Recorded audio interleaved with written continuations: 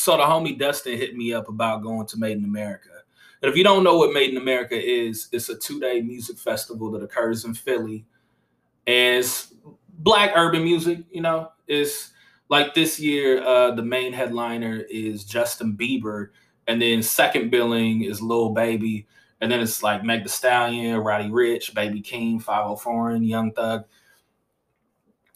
So, be fun for a guy like me. And I know what you're thinking. Well, I mean, in terms of musical taste, but I know what you're thinking. If you've been listening to this podcast for quite some time, you're like, who the fuck would knowingly invite Lyle Behrens to a music festival? That seems like a very, very unfriendly Lyle environment. Well, guess what? You're right. But I'm a newly single man, fresh out of a relationship. And when you're newly single, that's when like everybody kind of hits you up because they know, not just a guy thing. This is an anybody thing. They know that like for like the first like 2 to 4 months, you're gonna say yes to 30% more things than you normally would. So it's like, hey, you down for that? Yes, yes. Let me keep my mind off this. Let's keep moving forward. Yes, yes, yes. So he thought right. So he hits me up. He's like, yeah, thinking of going. We take Amtrak there. Da da da da. And both me and Dustin are like grown. Like Dustin's like 41. I'm 30, turning 31 in a few weeks. So he's like 10 years older than me. It's cool. But so we're thinking the same thing. We're not gonna like rough it out and share a bunk together. I'm not gonna hit up the homie that lives in Philly and be like, hey, can we get you some drinks and like we sleep on your couch? Like, no, that's some dusty shit. So we're talking about going, and we're like, we start doing the calculations, and it's like, okay, a ticket for one night is $87, but with a $32 service fee. All right, 2-night pass is $150 and blah, blah, blah, blah. So we're like, okay, we go for 2 days or 1 day. Tickets are like damn near $200 plus, $150 give or take. Then we start looking up Amtrak, and Amtrak is like, yeah, we know you niggas want to go to Made in America.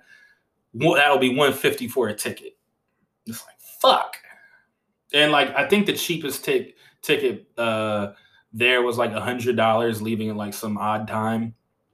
And then even Hotel Tonight, which I love Hotel Tonight because I'm on there and I got my perks and I got shit saved up in my wallet. That shit is like $250.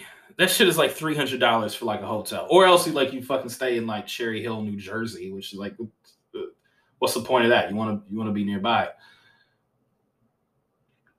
So we're looking all that stuff up, and then we're like, hey, okay, we do an Airbnb for like $150 between the two of us. We each get our own room, and we're like, okay, and then it's like, and we're like talking ourselves into it, like, because like unless it's like the Four Seasons or some shit that like someplace pro sports teams stay at, it's like $1,200 a night. Like Philly hotels aren't like that amazing. Like you're not gonna get anything you couldn't get. And we're steady talking ourselves into it, and then we tally it up and we're like, okay, it's $500 round trip, concert tickets, and lodging.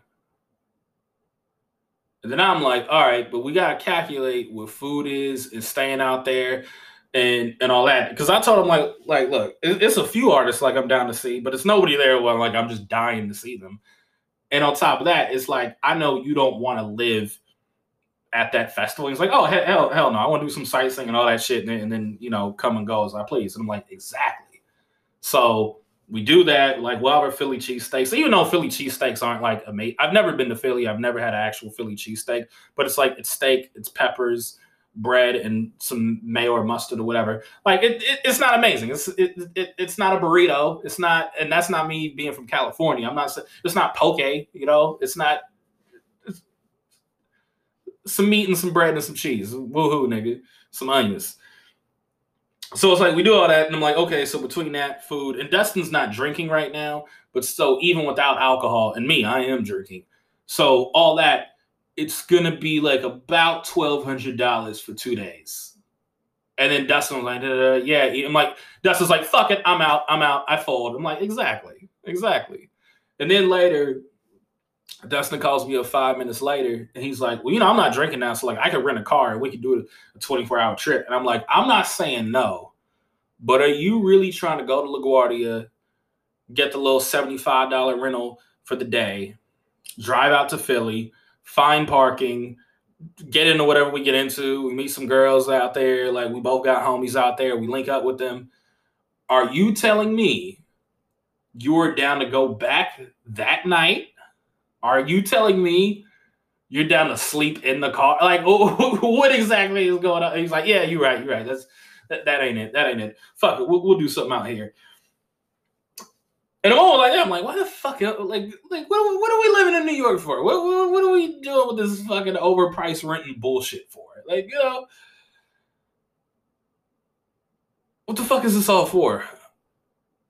Like, are we that bored where we just need to where it's like, yeah, we got to switch up. Yeah, let's do this. All right, this is different. Let's switch up. Let's switch up. There are way more people trying to go. I mean, with the exception of this weekend, there are way more people trying to go from Philly to New York than there are from New York to Philly. Like, there are people that are actually taking a year, saving up, and really figuring their life out so they can move from Philly to New York. You don't have to do that if you're trying to go from New York to Philly. In fact, the city of Philadelphia will actually pay your rent the first 2 months if you're coming from New York. I'm kidding. Jokes. Look at me. I haven't even been to Philly yet, and I'm already talking shit about it. It's funny. Another thing was Dustin, because I'm somebody where I go, what's the worst case scenario that can happen with everything? And I'm like, all right, let's say we go out to Philly and it's like $1,200 easily. Us just being out there. Oh, and then let's bring it up to $1,400 because we're gonna see some merch that we like. We're gonna see some fly T-shirts, and we're like, no, I fuck with that. Let me do that. And then there's gonna be some bullshit. We're like, it's $5. It's like 80 cents a minute to charge your phone. I don't know. I'm just thinking of some bullshit way that they're just gonna try to get money out your pocket.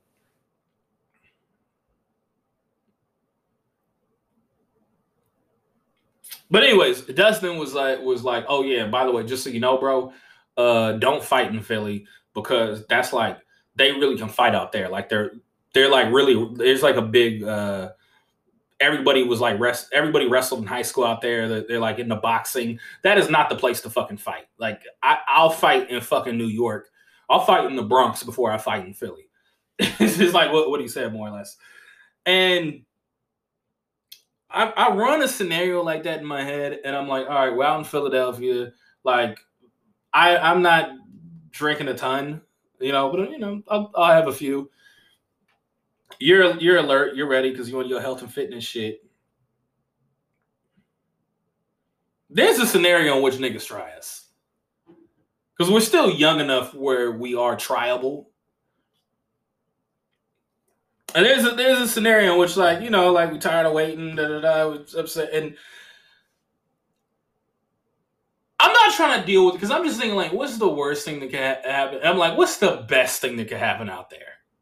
Because imagine spending $1,200 to go out to some music festival and stay the night in a city in a major American city, but there's still ain't got shit on the American city that you live in. And just imagine dealing with all that bullshit.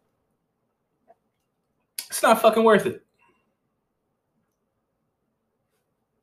It's not fucking worth it. So yeah, we called it. We're gonna do some shit this weekend in Manhattan, obviously. But yeah, man, you gotta do shit like this while you're young. You gotta go to concerts while you're young. You gotta travel while you're young. Because the older you get, you're just like, I'm not doing this shit. I never went to a young people music festival in my 20s. I was always on the road doing stand up or going between the Bay Area and LA. So I never did the shit that a lot of people my age have gotten to do because I was dedicated to my craft. We see how the fuck that worked out.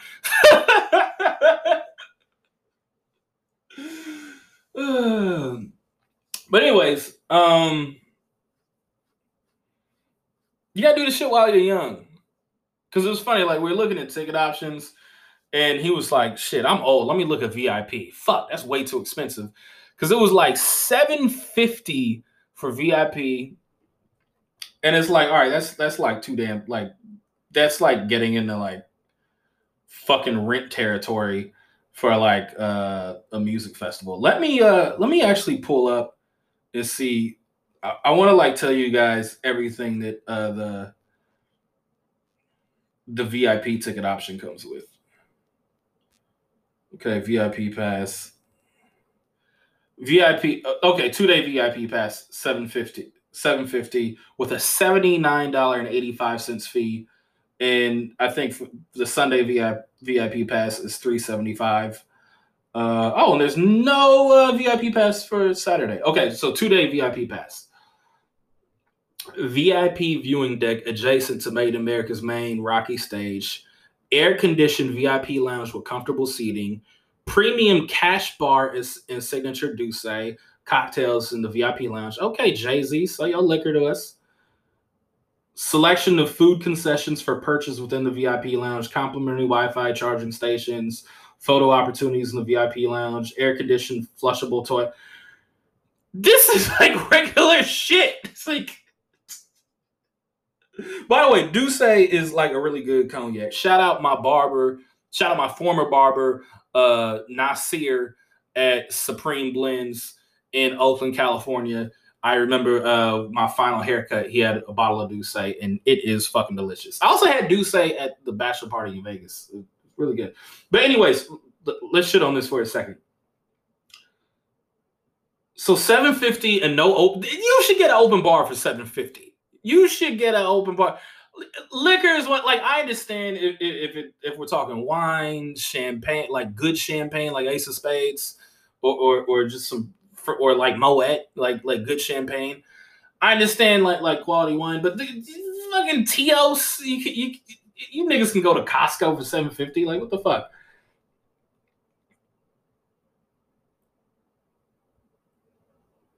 Wi-Fi. You're bragging about Wi-Fi, piece of shit. Like, you should be taking pictures instead of like post the shit later.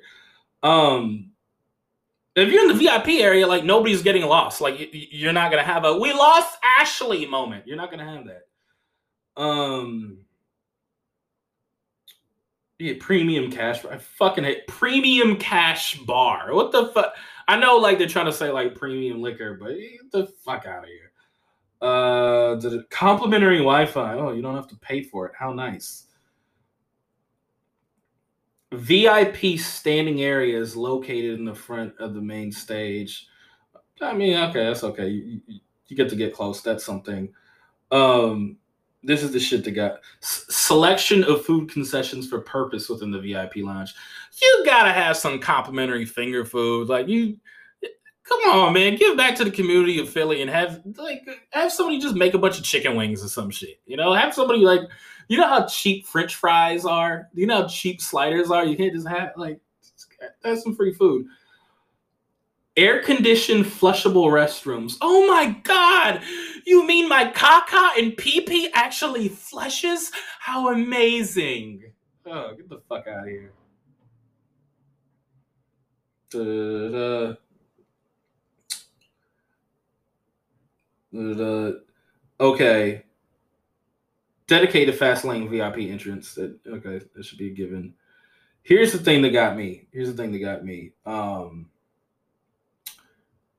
Photo opportunities in the VIP lounge. So photo opportunities. Like, oh, I get to be seen. Do I get the background? I'm so lucky. Oh, I want an opportunity to have my photo here. Get the fuck out of here. That is like, they're like meet and greets that aren't even that expensive. And a meet and greet is like, as an artist, I'm nowhere near like the level of famous where anybody would want a meet and greet with me. But a meet and greet sounds like stressful as shit. I mean, I realize like the artist is getting extra money or whatever. But it's like for me, I put myself in that position and I'm like, okay, like I'm sitting around worried about my set, thinking about acoustics and whatever. Cause like meet and greets like take place in like, actual theater. So I'm performing in a theater, worried about the acoustics, getting my set right. And then I'm having somebody maybe crying, or probably not. Like, I don't feel like, even if I was famous, I don't feel like the type of nigga anybody would cry over meeting me. Like, like, yo, you be saying that real shit. I'm like, oh, thank you very much. I do. it's, but it's like, okay, you have that situation where it's like you have somebody that's like a little weird about your shit, somebody that kind of feels like they know you, especially if you have a podcast, like you put a lot of like personal information that you forget you say. So it's like somebody's just like fawning over you, and you're like, oh, okay, thank you. And then you got to go out and perform. Like, I don't know. It feels kind of difficult. Not even like, because it's like I do like to be like in a certain kind of space. What's funny? I saw a meet and greet for a comedy show, and like the comedy show was like $10, and the meet and greet was like 20-25. And like I saw the lineup, I'm like, why the fuck is there a meet and greet for this shit? Because comics were like, especially a show like that, and I'm not shitting on like any comedian doing a meet and greet, like, but I feel like if you're gonna be doing a meet and greet, you need to be doing like a Fox Theater type venue. This is like for some like regular like bar show. I'm like, who do these niggas think they are? Because the truth is, like, comics will like hang out towards the edge of the show, even if they have a bad set or a mediocre set. Because there's like one, comics just want to hear good set. Like, that's easy. Like, oh yeah, I need that approval. The reason I do this is for more Instagram social media followers. Like, yeah, follow me, fuck with me. Another thing is you might get some ass. You go to a comedy show, you see niggas hanging behind the bar. That's like what they're hoping for. The other is, and this is when I've hung out, especially like when I've done like a weeknight at Cobb's or something like that. I've hung around because sometimes that's when them private show opportunities could come from. That's where, hey, I'm actually a bar owner. Yeah, I might take a, like, how much would you book for a Christmas party? Like, that's when that shit could come through. Anyways, let's go in. Let the games begin. I don't know. Fuck it. Let's go.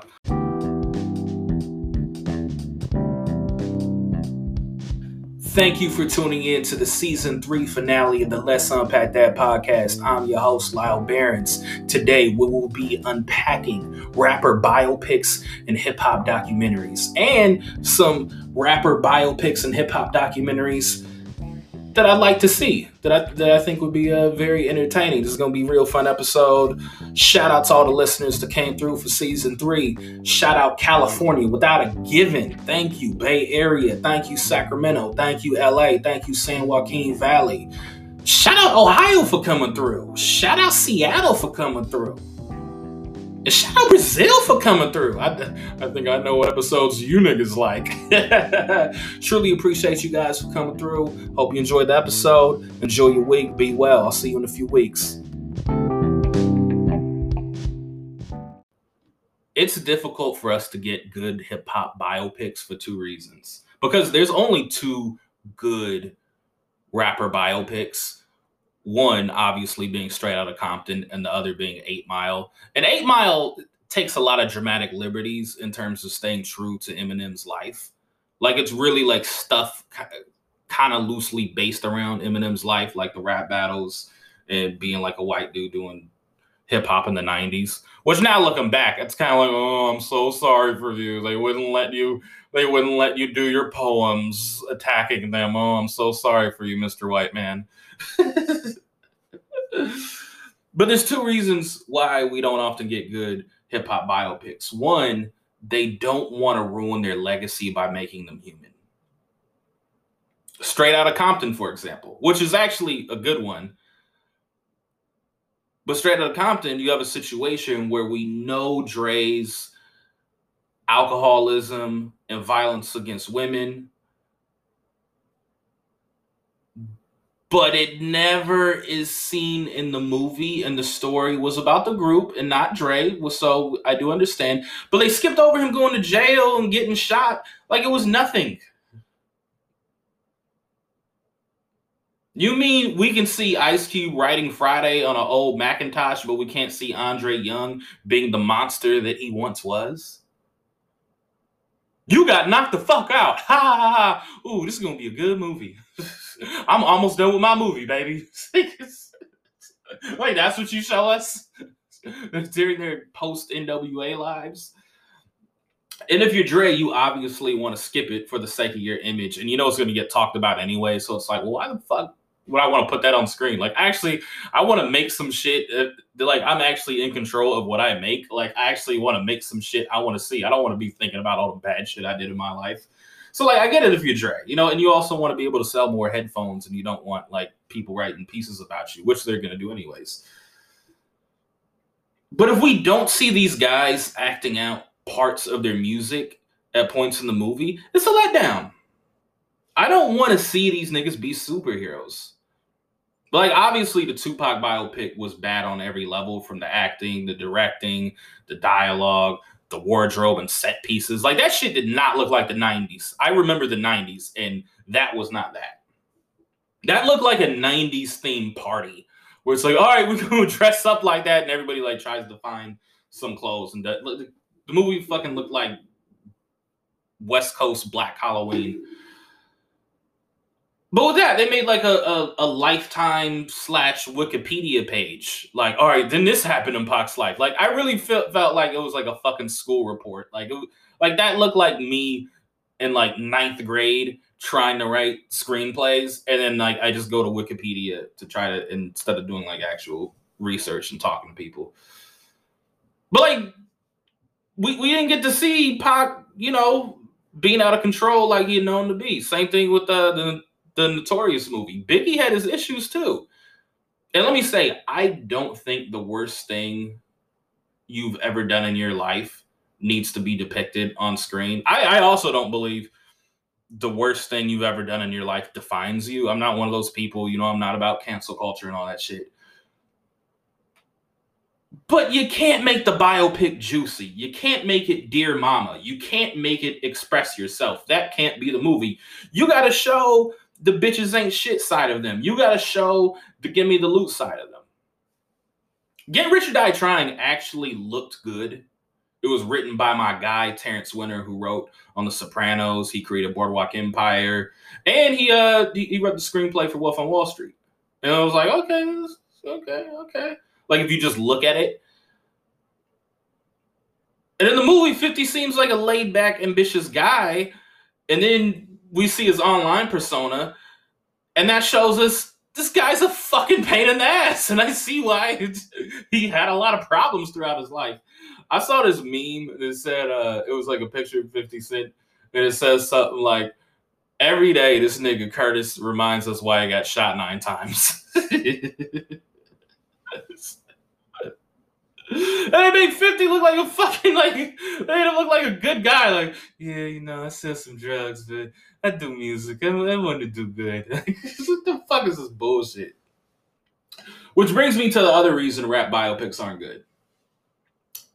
They're not made by great filmmakers, or they're in the wrong hands, which I kind of think Get Rich or Die Trying was, but that's another story. Let's look at the 2 good ones. 8 Mile, Straight Outta Compton. We have 8 Mile, written by the guy that wrote The Fighter and Joker, and then Straight Outta Compton. F. Gary Gray, good director. You know, F. Gary Gray. You know, he made real good popcorn movies. They always gave us a little something extra. Friday, The Italian Job, Set It Off. He's not Spike Lee. He's not Ryan Coogler or Jordan Peele. But he always gives us a little something extra to chew on with the entertainment. Not like a message, but just like, oh, this is like a movie that's like has some cinema moments. All Eyes on Me was directed by Benny Boom. By Benny fucking Boom does a Tupac movie. And look, plenty of great directors started off their career doing music videos. Antoine Fuqua, for one. Spike Lee actually was doing music videos before She's Gotta Have It. And I don't want to do the thing where like I'm throwing a black man under the bus because he made a bad movie and all that. But Tupac's life story should have been in the hands of a more prominent director. We'll get more into that later and how I think the Tupac movie should have gone. But like Notorious as well, for example. Notorious was directed by the guy that made Soul Food and Men of Honor. And Men of Honor, if you don't know, I of course have seen Men of Honor. Men of Honor is a movie with where Robert De Niro plays a very racist Marine sergeant, and Cuba Gooding Jr. plays like the first black diver, and it's Robert De Niro doing like a really bad Southern accent. I think he's like going back to his Cape Fear voice, and then Cuba's doing that. I am a Navy man, sir. Yes, I am. And then he's like, De Niro's just fucking torturing him. It's like, what? Why the fuck are we doing this? Anyways, those movies are very not after school special, but they're like the type of spicy movie church folks will go out to see. Like there'll be a scene where somebody's having like some bullshit wall sex with no nudity, and your goofy grandma goes, "Well, that was quite risque." But the church folk will still watch it because this is about 5 to 7 years before Tyler Perry makes melodramatic movie mixtapes. But the point is that guy shouldn't be making a movie about the man that made 10 crack commandments. That shouldn't be happening. That's where they fuck up. Rap biopics are destined to fail between rappers or their estates wanting them to look like Jesus, Hollywood studios not knowing shit about black people or the hood, and having somebody make the movie that is either underqualified or like that's just not the right word. Like the guy that made Get Rich or Die Trying, like he's a decent director, but I mean he shouldn't be doing Jim Sheridan. I can't remember his name, but he shouldn't be doing Get Rich or Die Trying.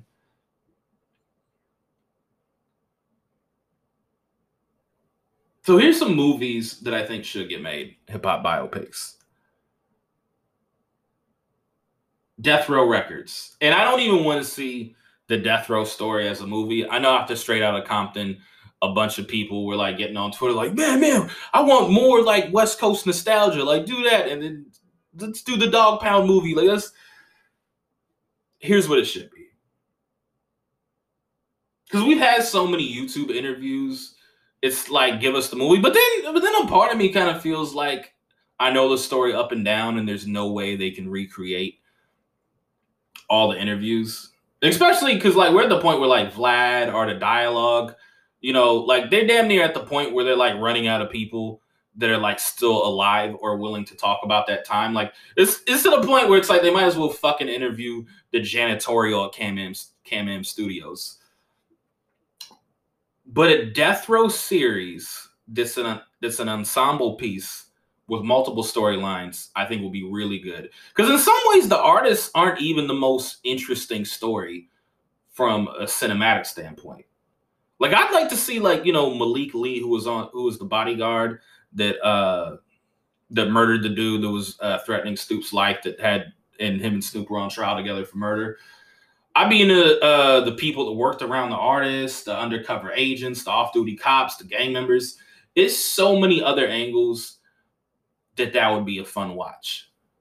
And then if you tie in the Rampart scandal and how that ties into Death Row and the Compton gang wars and all that, I like it as being kind of like Boardwalk Empire. You can give us some Harry O stuff at the beginning. Like if you give me like 5 to 7 seasons of that, even 4 seasons, I'm like, hey, this is kind of fun. You don't try to stretch it out. Like you just let it be what it is, and you let the story end when it should end. Like I'd be into that. Nipsey Hussle. I feel like I'm showing my LA, Southern California bias right now, but Nipsey Hussle could be good if they're honest. There also needs to be some time pass. That's like one problem with hip hop biopics is like that should have, because like Notorious came out like probably like I don't know like 11 years since Biggie had been dead. Like that's too soon. But Nipsey Hussle biopic that could be good if they're honest.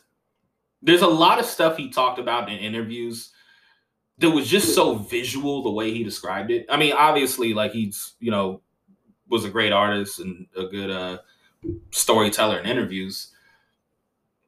But the stuff he talked about, like that could play well on screen, like we see like Nip getting jumped in You know, that there's this interview where he's saying like how you're gonna have to fight either way when you leave the house. You might as well be in a gang. Like I'm paraphrasing, but like shit, that'd be interesting to see. Like him going to Africa as a teenager, him going to jail, him taking the bus and doing the music program, him digging up the safe and using the blow dryer on the money. The stuff with him in the shopping center and selling the shirts and police raiding the marathon store. Like I'd be there for that. But again, it's got to be honest because I can envision a Nipsey Hussle biopic in the wrong hands where the Rolling 60 sequence is him getting put on. He's in a fight with some Bloods, but the Bloods did something really bad, so we're automatically on his side. And then there's like a scene where he's almost kind of like this, not like a white savior movie, but it almost kind of turns into like a Crip savior movie where it's like, hey, nigga, we got a barbecue and help these old ladies with their groceries. Let's help the kids read books. And not saying that shit didn't happen, but where it's like, all right, you gloss over like all the actual street shit. And the way that it's interesting and the way it feels more authentic is to pick something where you go, wow, that's fucked up. He did that. Because that's just as much a part of his life as the great stuff he did and all of his brilliance. Like you got to show the full scope. And again, like I don't need to see the worst thing he's ever did in his life on screen, and I don't think the worst thing he ever did defines him. But that's the movie I'd like to see.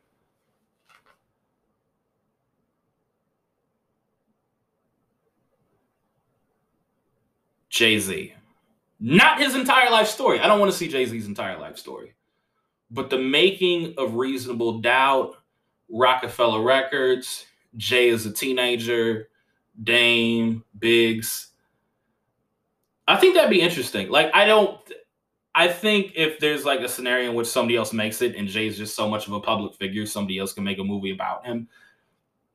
But that's never going to happen. And I think Jay would make himself look like Michael on season 4 of The Wire, where he's always been a man amongst boys his entire life. And he's too famous and iconic for the movie to be any good if he did it. But there's stuff that make it interesting. And like I said, I really just want Jay up until Reasonable Doubt. I don't need his biopic going beyond 1996. Because the most interesting stuff to me from a cinematic lens with Sean Carter is the pre-fame stuff. Jay-Z shot his brother over some jewelry when he was like 12 years old. It was like his brother stole his chains and he shot him. He rapped about it on In My Lifetime. And that's something conspiracy coons loved to bring up when the whole Illuminati talk began, which was around Blueprint 3 and him naming his daughter Blue Ivy and the Run This Town imagery. Like they're like, okay, you see that shit in the Run This Town video, Blue Ivy. Well, it really means this. So I'm not saying he's devil worshiping, but if you connect that, like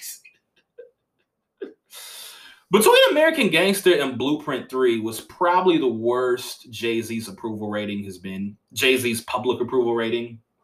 Because that's when YouTube conspiracy videos really started. And then you had DeHaven and Jaz-O were on those like kind of like Vlad-esque mixtape type of videos, like talking shit about him, be like, well, this is the type of nigga Jay-Z really is. Well, you know what's funny? There's a video where like Jaz-O said some shit about Jay.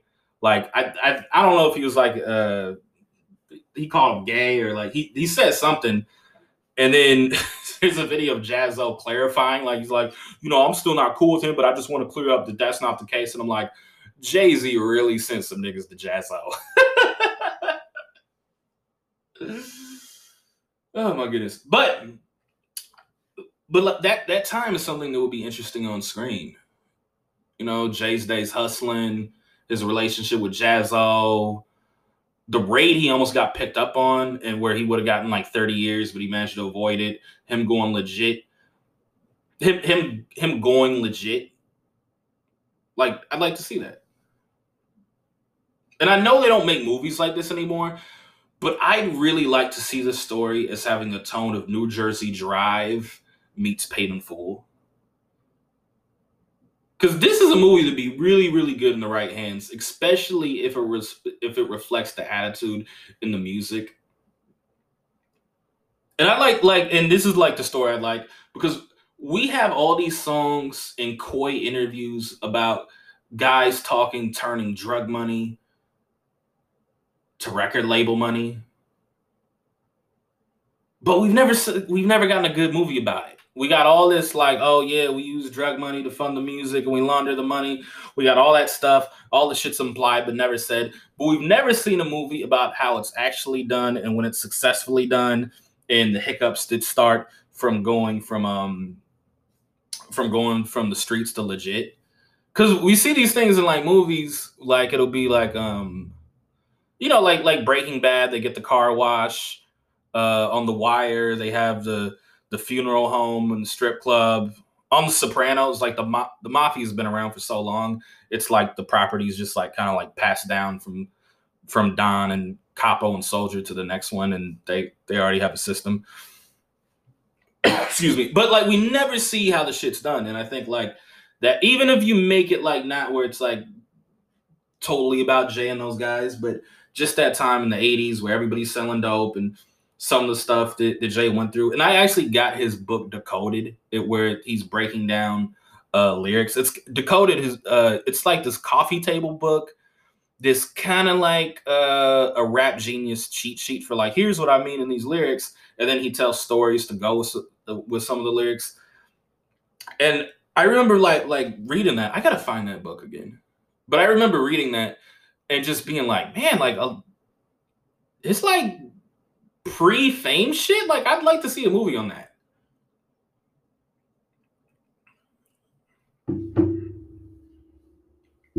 So those are the rap biopics I'd like to see.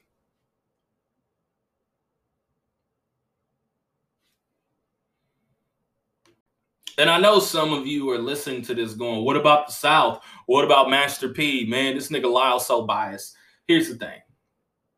For me, making history isn't worthy of a biopic. Doing like great things doesn't mean that I necessarily want to see that in movie format. You got to have a unique story. There's got to be some sort of hook to it.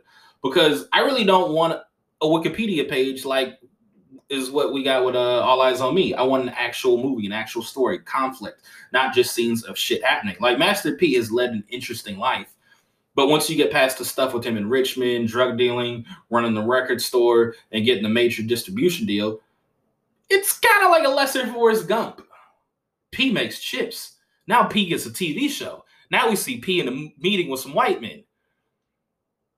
Now Master P goes to Suge Knight to get Snoop Dogg's rights. I don't know. Actually, maybe I just talked myself into a Master P biopic. Maybe I should take that one back. But it's like with Jay-Z, for example.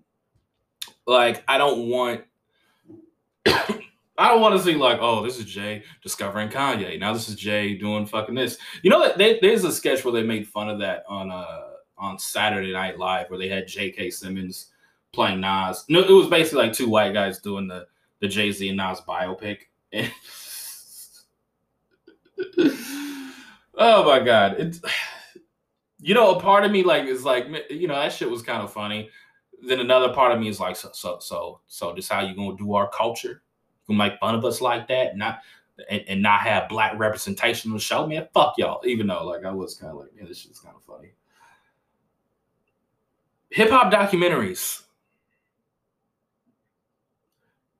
QD3. I remember the QD3 documentaries. I would go to the record store Rasputin's in Berkeley and San Francisco, and I would see like the QD3 beef documentaries. And QD3 is the first time I remember seeing an actual hip hop documentary. I did see Tupac Resurrection before that, but I don't really consider Tupac Resurrection a hip hop documentary. I consider it more like a documentary about a like a top 5, top 10 legacy artist, like music icon, and a man during a certain time. But I don't really, it's not about the genre. But I remember seeing those documentaries and getting like the beef documentaries he did, and the art of rhyme, the art of freestyle, and shit like that because they were like under $20 and some shit to put on. And being 15 years old, seeing the trailer of like 50 and Ja, K Solo taking the lie detector test, it was like, oh hell yeah, I'm here for this. It looked edgy as a 13-year-old, and then you watch it with the instrumental playing, and you're like, oh okay, this lie detector test ain't shit. I thought he was like in a police interrogation room with some shit. Like, okay. QD3 was really trying to milk those for everything it was worth. Some of that stuff is a little archaic looking back, but it was great as a teenager to experience. Here are my favorite hip hop documentaries.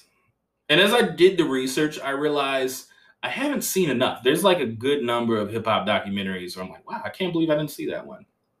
So the first one, and this is my bias right here, Fade to Black. Jay-Z's my favorite rapper, so it's like, come on. But that like Fade to Black is so damn motivating. Like when, especially like as a comedian, like there was like when I started doing stand up, I would watch that just to get like some inspiration. Especially like when I was bombing all over the place. Like I fucking love that. And then you get this like I like it because you get an idea of how people are. Like you have the scene where Kanye's playing the Lucifer beat, and then Kanye's like presenting the beat. And he's like, you know, I look at this shit as like a movie, you know, like a story. You know, it's like. And then somebody says something, and then Kanye stops talking, and Jay turns to whoever was talking or doing something, and then Jay, like the fucking Godfather, looks back at Kanye and he says, "Go ahead." And then Kanye's like, "No, like I was saying," and then everybody starts laughing, like, "Yeah, look at this little goofy producer nigga from the suburbs in his polo, fucking." Fucking, he stopped talking instantly, and they were just kind of looking at him like he was like a Midwest pussy, and they're like these like New York niggas with their dicks out. Like it's really fucking. It's like you get an idea of like how much Kanye stood out at Rockefeller when you watch that scene. But then like the beat is fire. That's the first sign of the morning. I'm going to chase you out of earth. It's fucking beautiful. And then you get the scene with Timbaland, because it's fun because it's like you hear the music and it's great, but you wonder how these studio sessions are and like how they relate to people. And then you have Timbo playing like a beat that ends up going to Ludacris and some stuff that I think ended up going to Missy Elliott.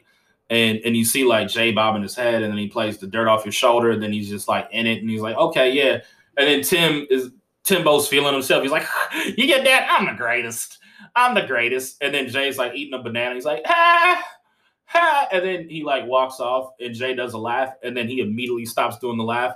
And it's like, look at Jay-Z doing his businessman laugh. He don't want to laugh at Tim's shit. He might even find Timbaland a little bit annoying, but it's like, fuck it, okay. And then you see Jay-Z with Pharrell, and Pharrell's doing his like fucking peaceful, like looking like he just walked out the spa. So this concept, I have this for this track, and and you're like, okay, like probably between Kanye, Timbaland, and I don't think we get to see Just Blaze in the movie working on anything, but between Kanye, Timbaland, Pharrell, Jay relates the most to Pharrell, which makes sense because it's like, look, man, like Pharrell been had bitches. Like it makes sense he like, and it's like a lot more dialed down than Timbo and Ye. But yeah, then you get the performances. That's Fade to Black. Come on, Dave Chappelle's Block Party, which is more of a concert documentary than a hip hop doc, but it's still great. And this is like why we really need to respect Dave Chappelle. Because when a comic is hot, like when he's hot, because we kind of get like a really, really major hot black comedian, like probably like once every decade. Like it was, and I don't know if we're going to get them the same now, like the way that online shit is. But we had Kevin Hart, we had Dave Chappelle. Obviously, we had Pryor and Eddie Murphy, and then just like, hey, we got Martin Lawrence, we got Chris Tucker. Like in the 90s, we had a little bit more variety. But my point is when that happens is, you get the kit. Like you get the kit, as Chris Rock said that Dave Chappelle told him, where it's like, okay, you get to do the TV show you want. You get to do the movie you want. And Dave Chappelle could have easily done some movie where he made like $20 million, and it's a movie with, you know, some straight man that we would have forgot about. Like, you know, he does a movie with like Tommy Lee Jones or I don't know, or Matthew McConaughey or some shit. I'm trying to think who he. I'm trying to think of like the mediocre movie that Dave Chappelle would have made in like 2004 or 2005 if he did not end up going to Africa. But my point is, Dave could have done that movie, but instead he was like, no, you know what? I'm gonna make a stand-up special, and I'm gonna do this documentary, a concert documentary, where I get a marching band from my hometown, where I live, and I'm gonna get these artists that otherwise mainstream critics and people like that probably would not see. You know, I mean, obviously Kanye and, you know, the Fugees and Lauren, but it's like they're not necessarily going to see Talib and Mos and Dead Prez and, you know, I'm gonna run up on them crackers in City Hall. Like, they're not going to get that. But Dave was like, no, I'm going to do that. And for that, you know, we really got to tip our hats to Dave. But yeah, that's a good one. And because the movie and Dave Chappelle's Black Party, like, that's not even really the type of rap music I was listening to at the time, with the exception of Kanye. And it's not even the type of music I listen to now. Like, I don't, you know, I'm not a Black Star guy. The score was great, and I go back to the singles every now and then, but I'm not just sitting in the crib listening, you know, to the Fugees. But it made me like appreciate the music in a certain sort of context, and yeah, it was just good. The show. And the show was directed by Brian Robbins, who was the same man that gave us Hardball, childhood classic, and Good Burger, another childhood classic. And, you know, I'm kind of curious about those white directors / producers that are all over the place with the Black projects that they do. Like, I wonder if somebody's like, give it to Brian. He likes the nigger stuff. Like, it's, I do wonder that. I do wonder about that. But the show it's a fun, easy documentary. How you see like how rappers prepare for their live concerts. It's got a real soft spot with me because we get to see Biggie with his mom. And a lot of our Valletta Wallace footage is her talking into the camera about how Christopher was. And it's great to see them together, especially like as somebody like me and Biggie got that in common. Like, we're both only children. We both from single parent households, and we both got educator mothers. So just seeing them together and her talking about like how she is reacting to his stuff was like, I'm like, I got a soft spot for that. And when I heard some of the things Christopher was saying, I said, no, you can't be serious. You know what's funny? It's funny, like, if you ever met my mom is like shy as hell, and a lot of people are surprised that me and my mom are related because my mom is like so soft spoken, and I am the way that I am. But there's certain moments where it's like, oh yeah, we are definitely related. We're like when my mom will start cooning. Like, I remember we were watching like it was like a VH1 Behind the Music or like some piece about Biggie, and it was a part where like, you know, she was like getting real emotional, tearing up, and like when Valletta Wallace like is in front of a camera, she will really work that fucking camera. And there's a scene where she's like, I will call the LAPD whenever I feel like it. Whenever I want to. I will ring them up until they bring the killers to justice. Until they bring my son's murder to justice, I will call them whenever I feel like it. Then there's a part where they talk about Lil' Kim. I saw the poster. He said, Christopher, who is this girl? What is she doing? And he said, Mom, that's my artist. I said, Christopher, put some clothes on your artist. And then my mom, she starts going, I said, Christopher. I'm like, God damn. Oh, and at that moment, I had a difficult time taking serious shit seriously. Ain't that just like a coon to blame his mama on that? No, but I love seeing that. It's beautiful. I like the show is candid. The thing I hate about the QD3 productions, especially looking back, like Thug Angel, for example, is there's always like an instrumental in the background and like a tilted camera angle, which is very 90s MTV. Like, and when I'm watching something like Thug Angel, like I'm like, I feel like an episode of The Real World or Beavis and Butthead is gonna come on after. Like, what the fuck is this? There are some hip hop documentaries I would like to see that I feel like should get made. So this is basically me pretending that you're like an exec at a production company or Netflix. I'm just pitching shit. So here's some stuff I'd like to see. Jermaine Dupri and So Def. I get to relive my childhood, the soundtracks that were made, Lil Bow Wow, JD creating the first prominent rap label out the South. And nobody gets shot. It's nice and light. It's nice and easy. Like JD talks about his accomplishments. And that's like one of those things where like I feel like if we, because Jermaine Dupri is one of those guys where he's never really gotten his flowers. And I feel like a So Def Jermaine Dupri documentary will have people going back like, yo, man, like he really put it down. And like I can see like the memes on Twitter, like, man, this nigga gave us this nigga produced hits from Mariah Carey, Jay-Z, Lil Bow Wow, and he bagged Janet Jackson. And then there'll be like some little thing in the movie or like, man, and he did this, whatever, you know. I like that. Otherwise, oh no, you know. By the way, I'd really like a No Limit documentary because I think like Master P has lived like every black man America's dream: trapper, basketball player, rapper, all that shit.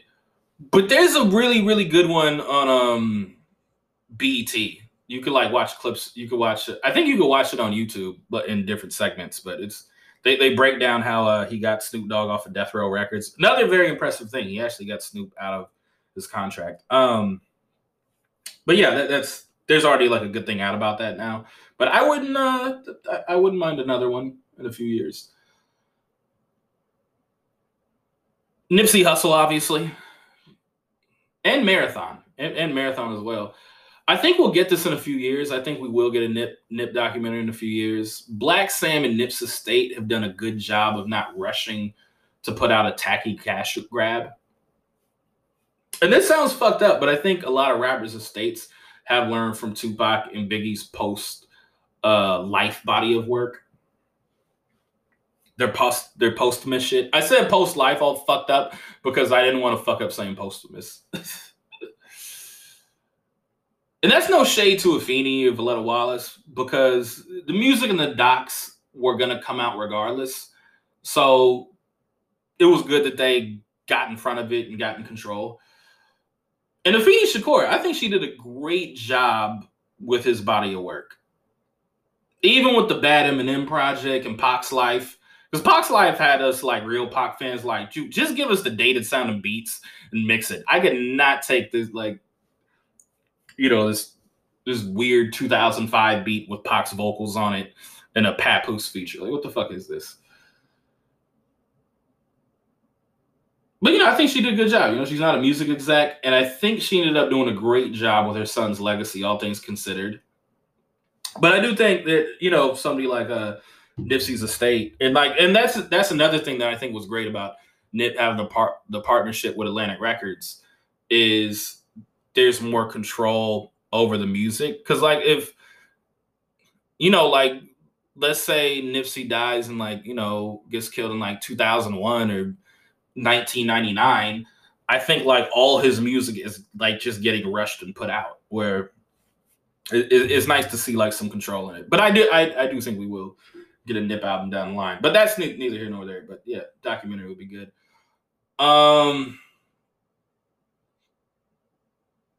A hip hop fashion documentary. My bad if I'm bouncing around all over the place. I apologize. I had some green tea. Hip hop fashion documentary. Sean John, Carl Kanai, Fubu, Fat Farm, and most importantly, Dapper Dan. I'd like to see that. Like the rise and fall of like the urban brand. And then what it was like for actual black fashion designers at that time, where like a rapper could just like where like rappers would just come out with fashion lines like every week. Like what was it like if you're a black fashion designer at that time? I think that'd be like another good nostalgia documentary, kind of like the So Def one. Like shit. Like let's look at these clothes and people talking about what went into them. Then I had this other idea for a hip hop documentary. Blue collar hip hop. Or blue collar rap. I don't know what I want to call it, but it's kind of inspired by Atlanta. And I want to follow three different subjects in these different worlds of what I would consider the more blue collar hip hop. Because you have guys like Bishop Lamont, Stat Quo, Hot Rod. Fucking Hot Rod. I think Hot Rod is like the only rapper from Phoenix that like I really know of. But anyways, these guys where we learned their name and never got an album. Because I wonder what's life like for the guy that got drafted and never played a game. Because especially like it's different in that type of situation where I'm using the basketball. I use the basketball analogy, but if you're if you're a guy where like let's say you got drafted in the second round and you know you take the photos for the team, but you never ended up actually playing a game. But it's like okay, cool, you had a decent career playing overseas, and then you end up being like an assistant coach at some city college somewhere. It's like all right, cool, but like you know, nobody's like hating on you the same that they would with rap because it's like if on one hand it's like all right, people know you have a record deal, they see you next to Dr. Dre or your Busta Rhymes' artist or you on Rough Riders or whoever, so they're like okay, well you still got some money, and they're hitting you up for these things. They trying to rob you, girls are trying to trap you, whatever the fuck is going on. But then at the same time, you're like, yo, I don't got it like that. And then you also have other people trying to hate on you, trying to test you, and all that type of stuff. And it seems like the worst position to be in. Like it almost be like it'd be better for people to just not know that you're signed. I actually heard Vince Staples talking about that in an interview where he was like with Def Jam, like, y'all about to make my life hot if you put out a press release saying you signed me. He's like, I ain't got no song out, I ain't got no EP, I ain't got no album. You just making my life stressful. So for the artists where there was hype around them, but they never got put out, I'd like to see that. What happens to the guys that were so closely connected to legends? Like, what's the day-to-day like for guys like Lil C's, Junior Mafia, The Outlaws, Memphis Bleak, Charlie Baltimore, where their name is kind of synonymous with the legend, like with legends like Big, Pac, and Jay, but we never got a major debut album out of them. What's their day-to-day like? Then I'd like it to be somebody like Tech Nine, and like I'm not a fan of Tech Nine's music, it's a little too weird for me. But him selling records and touring the way he has with no major label out of fucking Kansas City is very interesting and it's very inspiring. And then if you look at like Tech Nine's discography, it's like what he puts out. Because I was like looking at it just as my little brief research before the pod, and I'm like, okay, he basically puts out 2 albums like in years back to back, and then he takes 1 to 2 years off, probably like touring and working on the next thing and being with his family and living life. And I'm like, okay, so he's got to put out like a big volume of music consistently in order to like do the types of numbers that he's doing. Like, I'm just curious in like the mathematics and how all that works in like a kind of like rap stat nerd kind of way. Or even like Larry June, like you know, having a career like he has. Because like Larry June is like one of those guys where you don't hear him on a lot of other people's records. he doesn't have a lot of features. I don't see him featured in other people's shit a lot. And he also, Larry June is also one of those types of artists where like I don't really, there aren't like too many artists I like where I'm like, oh, this would be great with a Larry June feature, because he don't be rapping like that, but he like makes like cool mood music. Another documentary I'd like to see, MF Doom.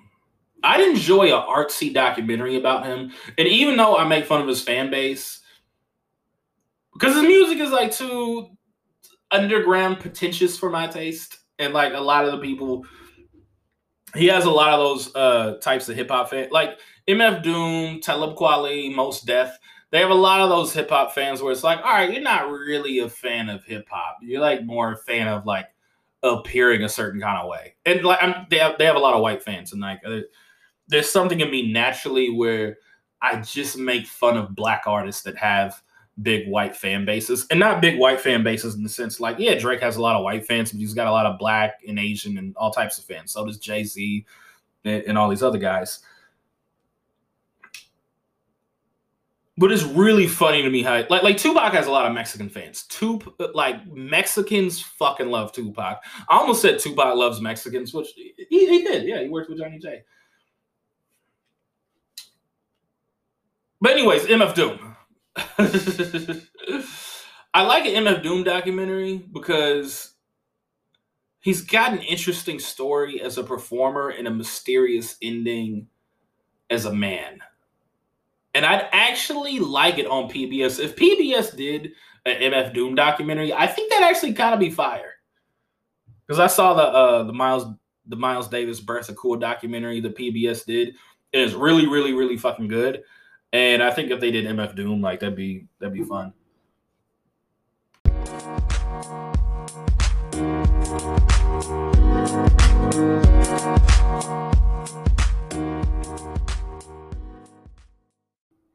The Tupac biopic and the Biggie biopic are the most noteworthy ones of us being disappointed. I feel like this pod has kind of turned into me just like saying how much I really fucking hated Notorious and All Eyes on Me.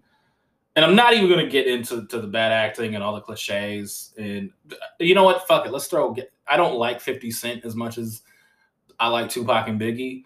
But I do kind of want to throw in Get Rich or Die Trying as far as like all the cliches and all that shit goes and the bad acting. Notorious was actually supposed to be directed by Antoine Fuqua, who directed Training Day and The Equalizer. And I guess the issue was with Biggie's mom and Antoine, because Antoine Fuqua said something along the lines of, I wanted to make Suicidal Thoughts and they wanted me to make Juicy.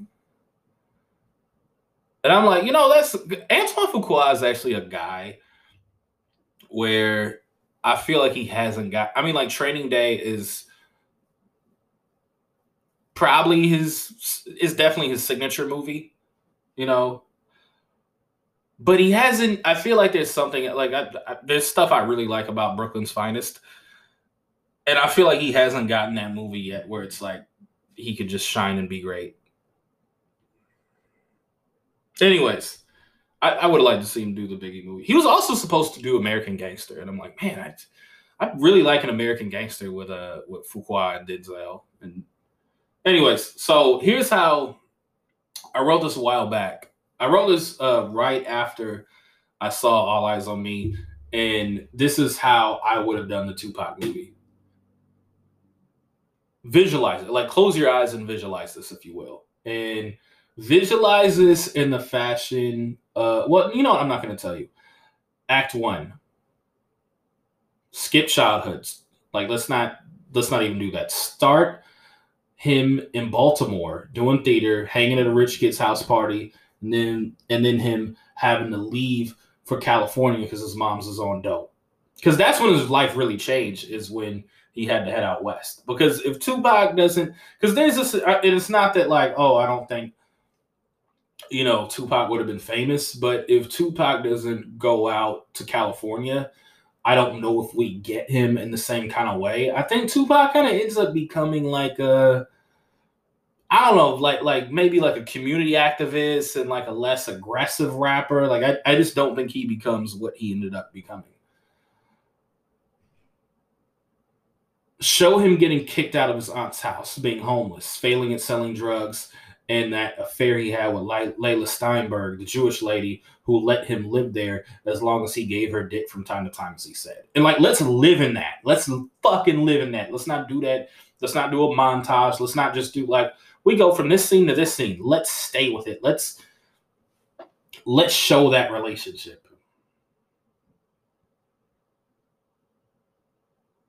Then the record deal. Then Digital Underground and the tour. And him humping the dolls. But let's get through that. You know, let's have like one noteworthy tour scene, but let's live in that tour scene. Like let's live like one night on tour. I don't want to go, we're in this city, we're in this city, we're in this city. I'm making money.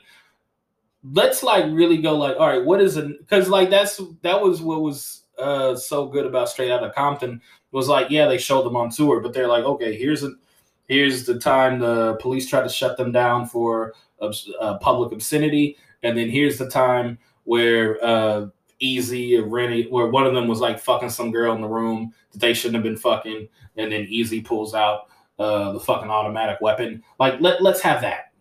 Like let's have like one crazy night where of them on tour. Then let's move to the gunfight where the little kid got killed in Marin. Highlight that more. A lot of people said how that event changed Tupac.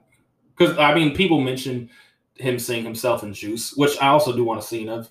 But let's really highlight that shooting and what it did to him. Because he did settle out of court with the family because they did hold him responsible somewhat, even though he didn't serve jail time.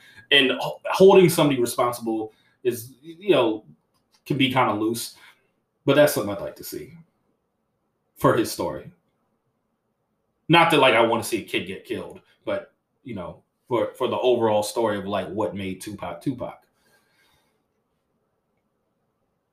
Second half of the movie, Tupac is seduced by fame because that's what this story is. It's like a guy that I mean I think that's the interesting Tupac biopic is him being a guy that is seduced by a mix of fame and tough guy shit, of alpha male, thug lifestyle, whatever you want to call it. He's a guy that's like, oh, I'm famous, I'm popping, but at the same time, there's like this other Black Panther side of me. How do I merge those two? But I'm also an artist. He's a guy that had a lot going on. I want to see him meet Haitian Jack and all those New York underworld crime figures. I want a scene where they're actually talking down to Pac like he's not shit and he puts up with it. I want to see a scene where like, yeah, nigga, I'm getting more money than you. Like, yeah, that rap money, I know that shit ain't shit, nigga. And like they're buying him a Rolex and stuff like that. Like I want to see that scene where they're like really treating him like the little homie. I want to see Pac pulling Madonna and meeting Biggie. Have him pull Madonna. Have a scene and the Biggie stuff, like really, again, live in it. Have a scene where Tupac is giving him train fare. Remember hit him up, begging bitches to let you sleep in the house. I want to see a scene where he's begging a chick to sleep with him. And I realize now, like in 2021 or like our present day society, like we can't just have some shit like that in a movie. Then like, because there'd be like a thick piece like Tupac begging a woman to sleep with Biggie when she doesn't want to sleep with him. Let's re-examine the allegations that led to him going to prison. Like we can't just have that, even though that's some shit he said. I remember begging bitches to sleep with Big. Show that shit. Show the scene where he took a gun charge for Biggie and his crew at the hotel. Let's have that. Like let's really have their relationship. Then let's have the night at the club with the rape accuser and the night at the hotel. Because the way they did it in the movie, I'm not even talking, it was bad. Then let's show him getting shot. Death threats of him at the hospital, him getting sentenced. Prison. Let's see the guards letting him know about stuff they read in his mail. Let's show the guards taking turns slapping him while saying, keep your head up. Let's see the neo-Nazi inmates using the N-word freely around him and then asking for autographs. And let's show, to show that it's 1994, 1995, let's show Tupac talking about the OJ case. Let's show him talking about some current events. Tupac said he was in there with the guy that killed Yusuf Hawkins. Like there's some shit in there. And no, I don't want any TK Kirkland scenes. I want to have a scene where he's doing the vibe interview with Kevin Powell. By the way, I hate, and they did this in All Eyes on Me, and I don't like this in biopics. They even did it with Last King of Scotland, where I don't like when they use a journalist as a plot device. Like, okay, like this is, because I look at it as kind of like lazy, and you're kind of showing the journalist as like a narrator a little bit. But I want because he did that vibe interview where he was like naming a bunch of people that were involved in a shooting and a bunch of shit. And some people were like, well, he was kind of dry snitching. Some people were like, no, he's not. Tupac would never. No, there's no way Tupac could dry snitch. Da, da, da. Anyways, I want a scene of the vibe interview and a scene where he's saying he's sober and clear-headed. Then the next scene is him drinking some prison moonshine. Him getting some alcohol from another inmate. To show that, like, Tupac was human. He had contradictions. He lied about shit. He said, like, yeah, I'm doing this, and wasn't always truthful. And there was the public persona of him, and there was the real him. Then let's get to the scene of Suge Knight and bailing him out. But again, let's not go too fast. Let's live in it. Act 3. The luxury of 90s LA. Let's show the gifts Suge gets Pac. And this is like an interesting thing to me that I'd like in the movie. Like Haitian Jack giving him gifts. Suge Knight giving him gifts. I don't know. There's a thing there. I don't necessarily want a montage because that is a thing that I think is overused in rap biopics and drug dealer movies. But I do like just show like mid-90s LA fly shit, BMWs, Monty Steakhouse, him going in and out of studios recording. I kind of want it to feel, because I feel like the third act in the Tupac biopic should play like Wolf on Wall Street. Make it clear how paranoid Pac was. Make it clear how much Pac was drinking. Make it clear how much Pac was smoking. Show his ego getting bigger and bigger. Like, show him changing. Have a scene where he punches an engineer for rewinding a tape too far and then laughing.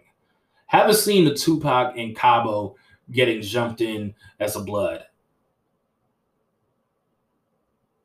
I want to see all that.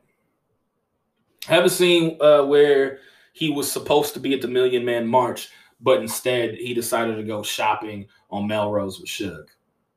And he just kind of brushes off the Million Man March. Because that is the thing. Like, you think like Million Man March, like Pac should have been there, like for who he was in that era. Then final 35, 45 minutes of the movie. And by the way, like this needs to be a fucking epic. Or it needs to be like a mini series on HBO. But I feel Netflix would fuck it up. Final 45 minutes of the movie, they have a bet on who can get to Las Vegas first. So everybody's speeding from LA to Vegas, and then show the final 24 hours of his life, and you know the rest. And the final scene is when his final words are "fuck you" to the responding police officer, and then cut to black, roll credits with no music. Because the thing that's on the nose is like, oh, it's the end of the movie. Let's play Hail Mary because it's spooky. And you hear like the church bells and all that. Or it's to play, Staring Through My Rear View worked great for Tupac Resurrection, but it's not the same. And by the way, also in the Tupac biopic, I don't want to hear a bunch of Pac's music in the movie. Like, obviously, we need to hear it. But you know what I want to hear? What I want to hear is the music that Pac was listening to at the time. And the music that was just popular in the country, the music that was popular for a 90s nigga, a black man in his 20s in the 90s. Like, that's the type of shit I want to hear. What do you think? What do you think? Would you watch that? I think that's a really good fucking movie. I think that's a really good movie. Let me know what you think. Please let me know what you think. Also, I got to say this. The thing where I think they go wrong with casting in hip-hop biopics is they're either too green or they're too actor-ish. Like, I think about Anthony Mack, because it's funny, like, I look at the movie Notorious, and I'm like, okay, Biggie was played by not even an actor, just like a guy that's like a mixtape rapper, but kind of resembled Big. And it's like he's not a fucking actor. And like, I don't want to say the guy was like just god awful, but I mean, you know, he wasn't good. It wasn't like Straight Outta Compton where you're like, you know, I'd like to see Jason Mitchell again. I wouldn't mind seeing like all those guys. Like, I'd like to. I'm not saying like I want to see them star in a movie, but I'm like, you know, I'd like to hang with them again. The guy that played Yella, he's funny on Insecure. But yeah. That's the problem with them, is like they're either like too green or like All Eyes on Me. Like the guy, yeah, it wasn't all Demetrius shit. Wasn't awful, but I don't really want to see him in anything else. He just like really, really resembles Pac. Or you get the other side where you have somebody like Anthony Mackie, who played Tupac and Notorious, and he's just so fucking actory. It's just so I don't know. It almost feels kind of like. And I'm not trying to say that Anthony Mackie is a bad actor, because I mean he's not my guy. He's not like up my alley. Like the but good actor. You know, it's fine, professional. But I don't like him as Pac. Like, I don't like him as, because he brings like a little too. There's like just a little too much training to it.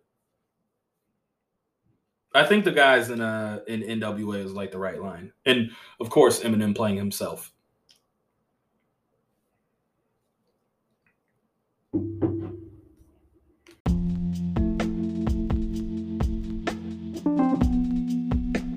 That has been our show. I've been your host, Lyle Behrens, and this has been season 3 of the Let's Unpack That podcast. Really looking forward to season 4.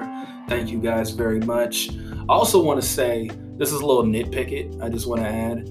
I was talking with a friend recently about Straight Outta Compton and the scene where Jerry Heller hears No Vaseline for the first time, and he's like, what the fuck, Eric? How could you allow this anti-Semitic shit?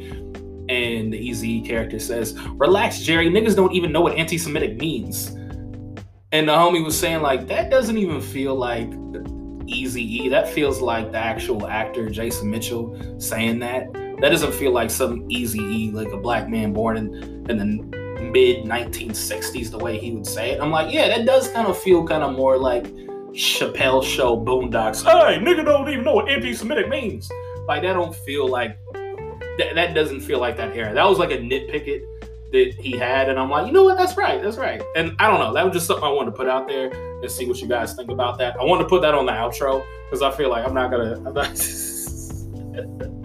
I don't know. I'm not gonna waste valuable airtime on that. Anyways, I hope you guys are well and stay safe.